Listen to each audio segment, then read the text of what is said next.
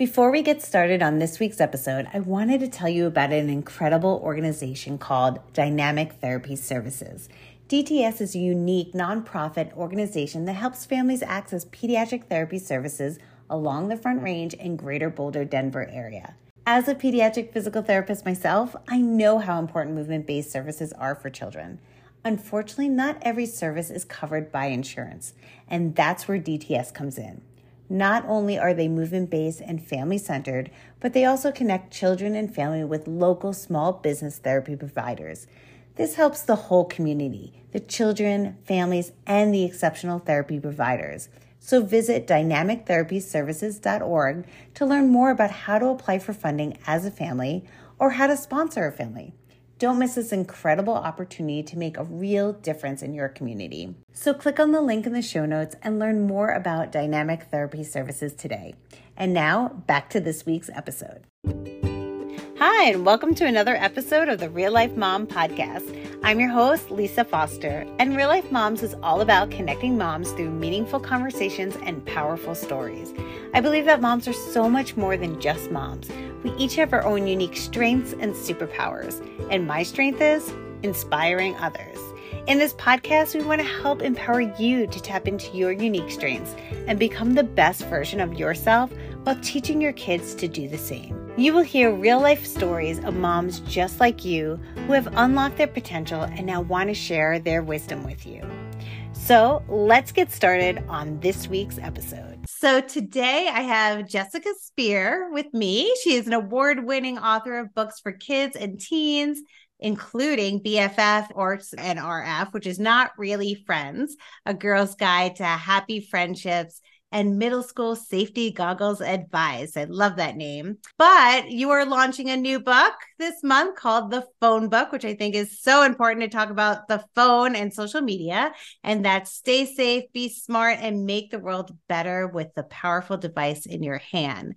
So Jessica, thank you so much for coming on the Real Life Moms podcast. Hey, thank you for having me, Lisa. I'm excited to chat with you. Me too. This conversation is so important. As you know, season 5 of Real Life Moms has kind of revamped a little bit more into this self-help for moms and really encouraging moms to live that life that they desire. But I wanted to have you because I just think phones and social media bring up so many feelings in parenting and ourselves that I thought it was such an important conversation for us to have. Yeah, it's even as adult women, I think we can all still experience, looking at feeds and comparing ourselves and, all that stuff. And, thinking about that in the life of a preteen, it's a lot, it's a lot for teens to be handling right now. Yeah. So that's why I wanted to put a book out there to really unpack some of this stuff that happens online, because it's tricky. It's not easy to navigate, emotionally or socially. No, and it's so funny. I just unfollowed. I was going to say unfriend. I didn't unfriend. I unfollowed somebody just because every time I look at their feed, I felt bad about myself. And it wasn't like they were posting anything wrong. It was just that, I don't know, I got a little fear of missing out. I didn't like how I was feeling around it. That I told my daughter, I was like, yeah, I just unfollowed them because I just didn't feel good every time I looked at their feed. Even as adults, we can have like these awful feelings. And I love that you said that, because there was actually a study done that talked with teens about this and saw the effect if they did change their feed. So this is something we can talk to our kids about. They saw, really positive changes to their mental well-being when they were actively curating their feeds. So if you notice, what is bringing you down, what is, putting you in these bad moods,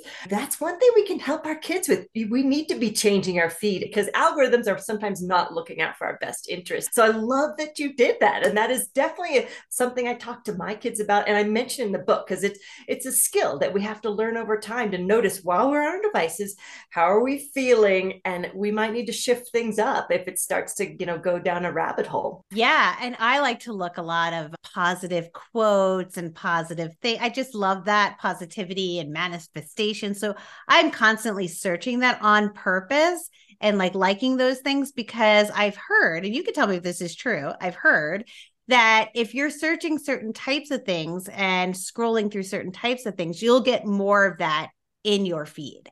So I Yeah. want more positivity in my feed. So that's what I do. That is 100% true. So how algorithms work is exactly like that. So they're noticing what we're scrolling on. They're even noticing what we're pausing and paying attention to. So if that's what you're pausing and paying attention to, they want to keep us on our screens. So they're going to send us more of that sort of content. And so where this gets tricky, with kids and teens is, say they get into, a dark place. So they're watching content on disordered eating, or they're watching content on self-harm. That's where algorithms can start to feed them more of that stuff and get them into even a darker place. Yeah, so let's talk about this more with our kids and our families. We need to change our feed and choosing those positive things, inspiring things, people who are making really positive changes in the world. That's what we all need to be watching and contributing to. So, okay. So I didn't make that up. That's great. I'm glad I figured that out. On your own. I love it. Yeah. And so, what were you seeing before you wrote this book, the phone book? Like, what were some things that you were dealing with, social media, in your own personal life and family? Yeah, well, I started this book actually during the pandemic. So at that point, I had a preteen and an early teen, and we were just navigating this whole screen thing, and we were all getting sucked into our screens because it was a pandemic. And I actually watched this documentary, which you might have heard of, called The Social Dilemma. I don't know if you've Oh, seen it. yeah. Not only have I seen it, but one of my daughter's friends is the girl in it, the little girl. Oh, Not so no way. little anymore. Yeah. Uh-huh. No way. I love Yeah. so I that blew my mind because I didn't really understand kind of this behind the curtains way that technology works. And then as a mom, I'm like, oh my gosh, I have to talk to my kids about this. And then I was like, as a writer and a social scientist, I thought, wow, all kids need to know about this. So that just really got me curious, and I just started researching all this stuff like we talked about, algorithms and advertising, and all these things that make us much more informed consumers of technology. So what I like to do is write books directly for kids, because kids are so smart, and I like to put the information right in their hands. So I just wrote this book really for preteens, because these days, kids are getting phones earlier and earlier. So believe it or not, today, 50% of 11-year-olds have a smartphone. Once we get to 12 and a half, 75% of 12 and a half-year-olds have a smartphone. And this is trending younger and younger every year. And as a parent, I know there's so many conversations we need to have once our kids have a connected digital device. I mean, so I just packed all those in there, so in addition to how technologies work, things like stranger danger and disinformation and digital drama and cyberbullying and FOMO and all those things that are really complex and about phones. I just wanted to share those in an age appropriate, fun, interesting way with kids, so they are better consumers and more informed consumers. Yeah, I love how you write, because you do write for the kids, and you do research through the kids to Yes. actually figure out what you're writing about. So, yeah, I was going to say, have you found anything specific that you were surprised in your research when talking to teens or just kids in general? What is interesting is I think, adults, we often have a love-hate, relationship with especially social media. So do teens. So we often think that they absolutely love it, but that's not really true. I mean, it is stressful. And so I found that, that teens are experiencing, digital stress because they have to keep up with all this stuff, so they have to stay engaged, or they don't seem like a good friend. And if they don't comment in a certain way, in a timely fashion, and that's just one example of the complexity of kids and teens' online social lives. So maybe when they're starting out, it's all amazing and wonderful, but then it gets much more complex, as they hit the early teens and deeper into the teens. And I think it's tiring for kids. I was just as we were finishing up this last school year, I was sitting with a group of high school seniors, just we were having a chat about all this. And they were nostalgic for the days, when they didn't have a phone, and they would be out in the street and they'd play kick the can and ghost in the graveyard and all those old games we used to play. They were nostalgic for that, and they felt bad for the generation younger than them that isn't going to experience that. And I thought that was so interesting. This newer generation doesn't even know anything different, but the ones that are the upper teens now, they kind of remember pre-pandemic life without phones, and yeah, they're very mixed about the impact of their lives. There's pluses, but there's a lot of tough stuff they don't love too. Yeah. And I can see that. I mean, it's funny because for me, I have my phone. It's right here. See, phone. Okay. It's here right next to me. I do feel a little naked without it, I'll be honest, but I'm not tied to it. In fact, because of my job, I work with clients. I can't have the phone ringing while I'm physically working with somebody. So I don't answer my phone a lot, and I don't get back to text right away. I'm not like attached to it in that way. But what I noticed about my kids is that if someone doesn't text back or does not answer back, it's almost like an insult. It's like, oh my God, she's mad at me. Or, oh my God, like, what did I do wrong? I didn't realize that. I didn't realize like not answering is actually very hurtful for that group of teens. Yes, it is. And that's where that pressure comes in. And it could be, oops, somebody forgot. But there's also, these little ways to be a little socially aggressive sometimes on some of these things. So they might not be responding on purpose because maybe they actually are mad. And so it's that ambiguity, it could be nothing, but it actually could be something. And that ambiguity is so hard on preteens and teens because they're wondering, because it actually really could be either one. Sometimes as parents we're like, oh, it's I'm sure they just forgot, but maybe, or maybe there's actually something going on there, and they know that they've seen this play out, so they know that. And then they have things like, I think it's called Find Your Friend or something like that, where they literally can see, like, so they can say, all my friends are, I mean, I'm not doing that as an adult, like, oh, my friends are hanging out, they're all hanging out. Why didn't I get texts? Am I not on the group chat? And I'm thinking like, wow, that is so much to navigate. I mean, first of all, group chats, I mean, talk about any privacy, right? Like, God forbid you would want to have a one-on-one text or conversation. That's like taboo, because then you're leaving out the group. Like, everybody has to know.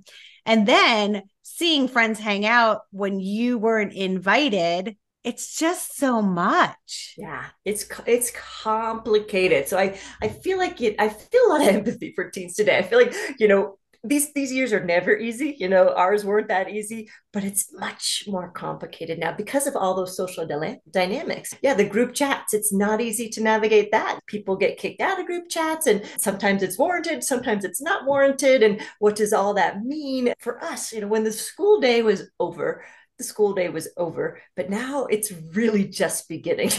Like the phones, they are in connection with each other, sometimes through the night. And that's another factor is, I did find, talking to teens, that they're so tired.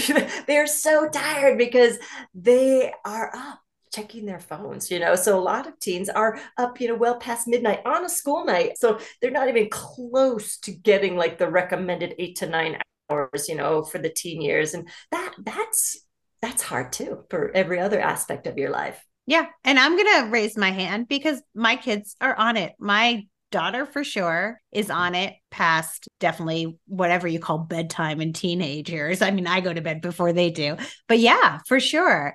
And it's like this fear of missing out on something, or not answering and having someone think they're mad, right? Yeah. So I think as a parent, this has been definitely, I'm going to be honest, I kind of gave up on the whole social media stuff because it was just so much to navigate. I did all the, you can only use this during these times. When the sun goes down, you can watch TV. Like, I tried. And then I just got to the point where, like, okay, at what point do I just trust my kids, have conversations, and then figure it out together? Yeah. So I don't know if I'm the best parent, but there's a lot of guilt there because you don't know what the right answers are as a parent.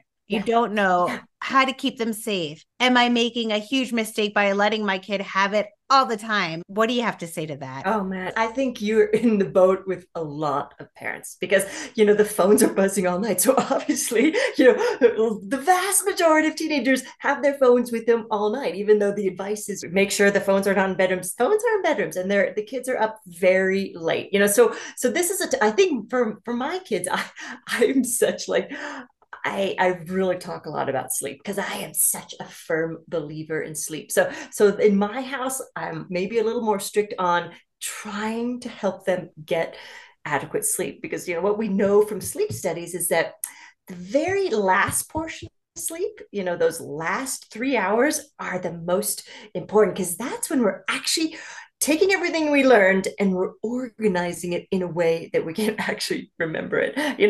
So for me, it's a little bit easier because some of my kids are so academically inclined that they're like, okay, school is important to me, this is important to me, so it helps my learning and my academic and career goals. But I know that argument would not work in a lot of families. So this is a tough one for a lot of families. And what I wish is that I wish they had more help because right now this is all on the shoulders of parents. Like there's no help. And what I also found in the research in this book, there's a lot of organizations working on this, including the United States, government. So there's committees. In fact, there's one in the Senate Commerce Committee that is working on two bills that after 5 years, these two bills are both dealing with kids and privacy and safety. They finally made it out of the committee, and there was really intense debate for almost 5 years. And I was watching these, as I was researching this book. So there is some movement here because I think we can really, as a country,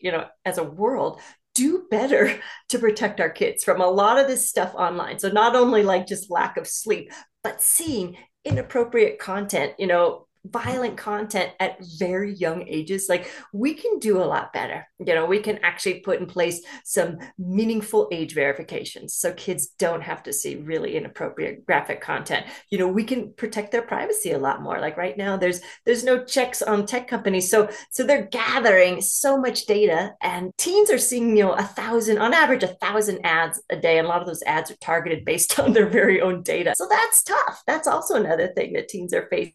So my hope is that we will start to put some other pieces in place so this all doesn't fall on the parents because it is so hard to manage. Raising a teen is hard enough, and then you throw this on top.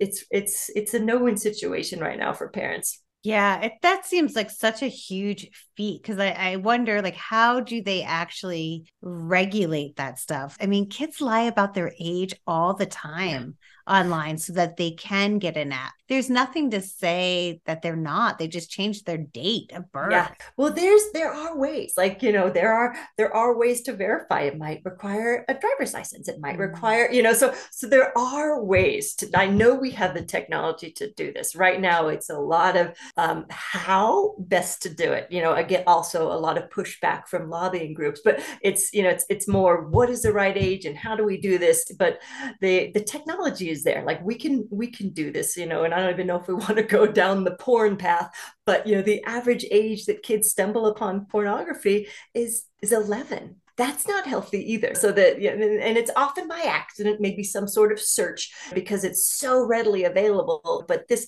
is not the same as, us finding a Playboy magazine or something. This is very violent, graphic, non-consent content that young brains are seeing. And that's so unhealthy. So I'm like, we can do better. We have to do better. We really have to do better to protect kids. And there's other countries that are doing much better. In fact, one of the pieces I have in the book is like other laws in other countries. It's much more strict. Like in a lot of Asian countries or countries in Asia, there are time limits, and parents can be fined if kids go beyond these time limits. And, we wouldn't do that in this country. This country just doesn't operate that way. But it's interesting to see how other countries in the world are trying to navigate this too. And what do you find is the most concerning around safety that kids are dealing with?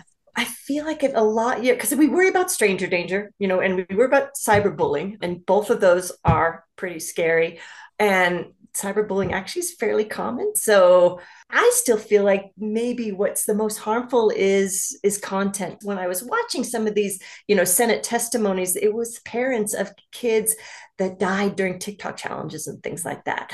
So the tech industry is one of the only industries in our country that's pretty unregulated. There is an old law, it's Section 230, that protects tech companies from any liability from any content posted on their site. So therefore, like really harmful content to kids, those companies have no liability. And so those stories are tragic to me. So believe it or not, I feel like harmful content, because it's so rampant out there and it's so accessible to our kids, and a lot of it is because of this old law on the books, that's never been updated, and that's under discussion. It's hard to do this in a country that has freedom of speech, but how can we have freedom of speech but also really not have a bunch of really harmful content out there that is actually taking the lives of kids. I know, that is so sad. I mean, I remember having the conversation with my kids saying, okay, there's a challenge going on. Like, don't swallow the laundry detergent. Like, Yes.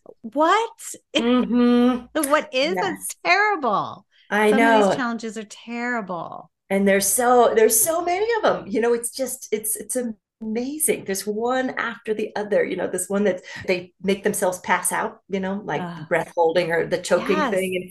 And it's just, and they're young minds, and they're off in their room, so nobody knows actually what they're up to. So yeah, tragic. Sorry to take us down such a Okay, sad yeah. path, but I mean, this is, yeah, that I'm like, we can do better. We can do better. We We can can do do better. I better. agree. Yeah. And if I feel like if we could somehow change that Section 230 so that companies, for stuff like that, especially when it's taking kids' lives, there's no reason there's not liability there for every other industry. Like if that was a toy, an actual physical toy, that would be pulled from the shelves immediately. So we're still getting there. I sometimes make the correlation, like, so the cars were invented in the 1800s and it took till almost 100 years later to get seatbelts. So I feel like we're just now trying to figure out the seatbelts, for digital devices and social media for kids. Although I don't want to be there for all the accidents. So yeah. Yes, Yeah. for sure. Hopefully, it won't take 100 years. There's a lot of groups actively working on this. It's really hard to find consensus and move things forward. So I know in your book you talk a little bit about the blueprint that actually follows us around, our reputation on social media. Can you talk a little bit more about that and kids being on devices? What do they really need to look out for putting out there that could affect them later on in life? Yeah. And so, I call it digital footprint, or your digital reputation. And this is, again, it's a hard concept if you're 10 or 11 years old to think of what you're putting out there actually might matter in the future. So this is an ongoing conversation that we can have with our kids, and they get really tired of hearing it, because they see all sorts of stuff out there. So obviously other kids are not complying with this, but just reminding them in as gentle way we can that colleges and employers actually do look up students online before they hire them or maybe accept them into their college. So it's important to think about, who are we and how do we want to present our public persona, because it is like a footprint. Unlike a footprint at the beach, it doesn't wash away. It's out there, and kids know better than any of us that you can screenshot anything in a second. So screenshot, it's there, and so even if it's on Snapchat where it might disappear, somebody can screenshot that quickly before it disappears. So just reminding kids, and they get really tired of our constant reminders, but trying to just help them keep thinking about this. And they will mess up, everybody messes up, and we can help them try to remove things, but sometimes it's hard to really clean up something that's been shared and then recorded and shared widely by other parties. So just making sure they understand that as they go, and it especially becomes important in high school when they are starting to apply for colleges and think about their future career. I mean, it's so scary because exactly, they're trying things, they're doing things, and to have that out there, that one little mistake, that one little thing, just that can just put a mark on their reputation, or even, yeah, like you said, applying for colleges or a job. That's really scary. When I was looking into this, what I did find is, in most cases, it works out really positive for the applicant, apply. So the colleges are actually also, they're finding really positive stuff too. But Yeah, there that's true. have been well-known cases where they have actually removed acceptance letters because of things they found with students online. But for the most part, it's actually an opportunity for them to really showcase who they are and what they love to do. So they can use that to their advantage too. Okay, which brings me, let's talk about some positive aspects of Yes. social media. I'm a positive person. I Yes. know they're out there. So, what is the most positive thing for ourselves or for our kids to be being online? I think for a lot of kids, it's a way to really connect with others, especially kids from some communities they might not find in their own school or even their own community. So it is helping a lot of kids that might not be finding their people in high school find those people. So that is a real positive in many ways. It's a great way for kids to express themselves and become civically engaged. And I love the stories of when these teens actually really collaborate on something and it goes viral, and it's this huge movement that's coming right out of social media. So they're not 18 yet, they can't vote. However, it has given teens a voice in many ways because they actually come together and talk, and this powerful voice of teens comes through social media. So that's really cool to me, some social activism, some connection. So yes, there is definitely positives, and kids really can start to showcase who they are, maybe sharing their artwork or sharing their music. So there are certainly a lot of positives out there, and I include some stories in the book about that too, just some kids that are doing some amazing things online. And sometimes it doesn't even have to be huge, some kids that are just in really small ways, making their communities better, maybe Mhm. just really making sure to give shout outs to people that have done something cool but maybe got overlooked, or just being digital citizens that are lifting others up by what they're putting out there. So there's a lot of opportunities for kids to really help others too. Yeah, I love that. And I think my daughter showed me this beautiful video of like someone like playing the violin, a song, like a popular song, and then they mixed it with somebody else mixed it with them singing to it, and then someone mixed both of those. So it almost like added on and it became this like nobody knew each other. This beautiful musical thing that was gorgeous and just so collaborative, a bunch of people who didn't even know each other. So I Yeah. agree. It can be really, really big, really powerful. So using it in the right way, I guess. Yeah. Yes. And it's what I talk about in the book is, use this as a force for good. We all have this really powerful tool in our hand that, we get to choose how to use it. So just those making a point every day is like, how can I use this tool that's in my hand as a way to make the world a little bit better? So tell us about your book and where we can find it. It's called The Phone Book. Stay safe, be smart, and make the world better with the powerful device in your hand. And it is available anywhere books are sold. So Target and Amazon and Barnes and Noble, but you can also probably order it from your local bookseller, which I always love to try to bring some business to our local booksellers. Yeah, so it's available now. And I wrote it again for more of a preteen, early teen audience for kids that are just really, getting more involved in this space. And it's filled with stories and activities and pictures and those. I needed to make it fun because, let's face it, I'm competing with phones. So this had to be a fun book. Totally, totally. You have to make it fun if you're competing with books. But just because it's called the phone book, they might actually want to read that. Yeah, yes. So that's great. So tell me, what do you really want parents to hear about social media and phones and kids?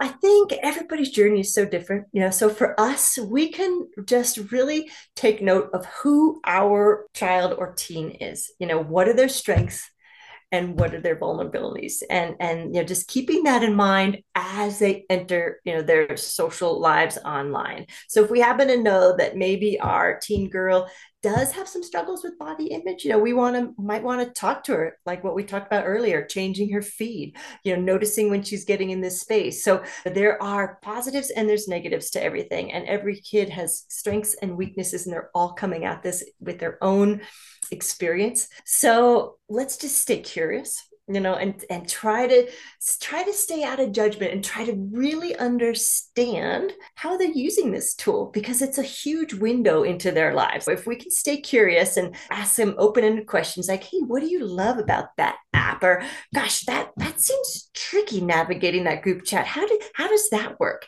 So just coming at this with a really open mind, with curiosity, we will get to know this whole experience of them, and probably be a better support for them. And I'm just thinking, like, listening to all of that, teens, they're not necessarily coming to us with lots of things at this point. They don't necessarily open up so much, but it's almost like the social media can open up a lot of conversations with your teen. And that might be one really good and powerful thing. So like you said, having these open-ended conversations and questions, but it really can spark a lot of amazing conversations. Yeah, understand their world. And it's a different world than the one we grew up in. Totally different, but we're all navigating it together. And I think sometimes our teens are teaching us about it. Most of the time.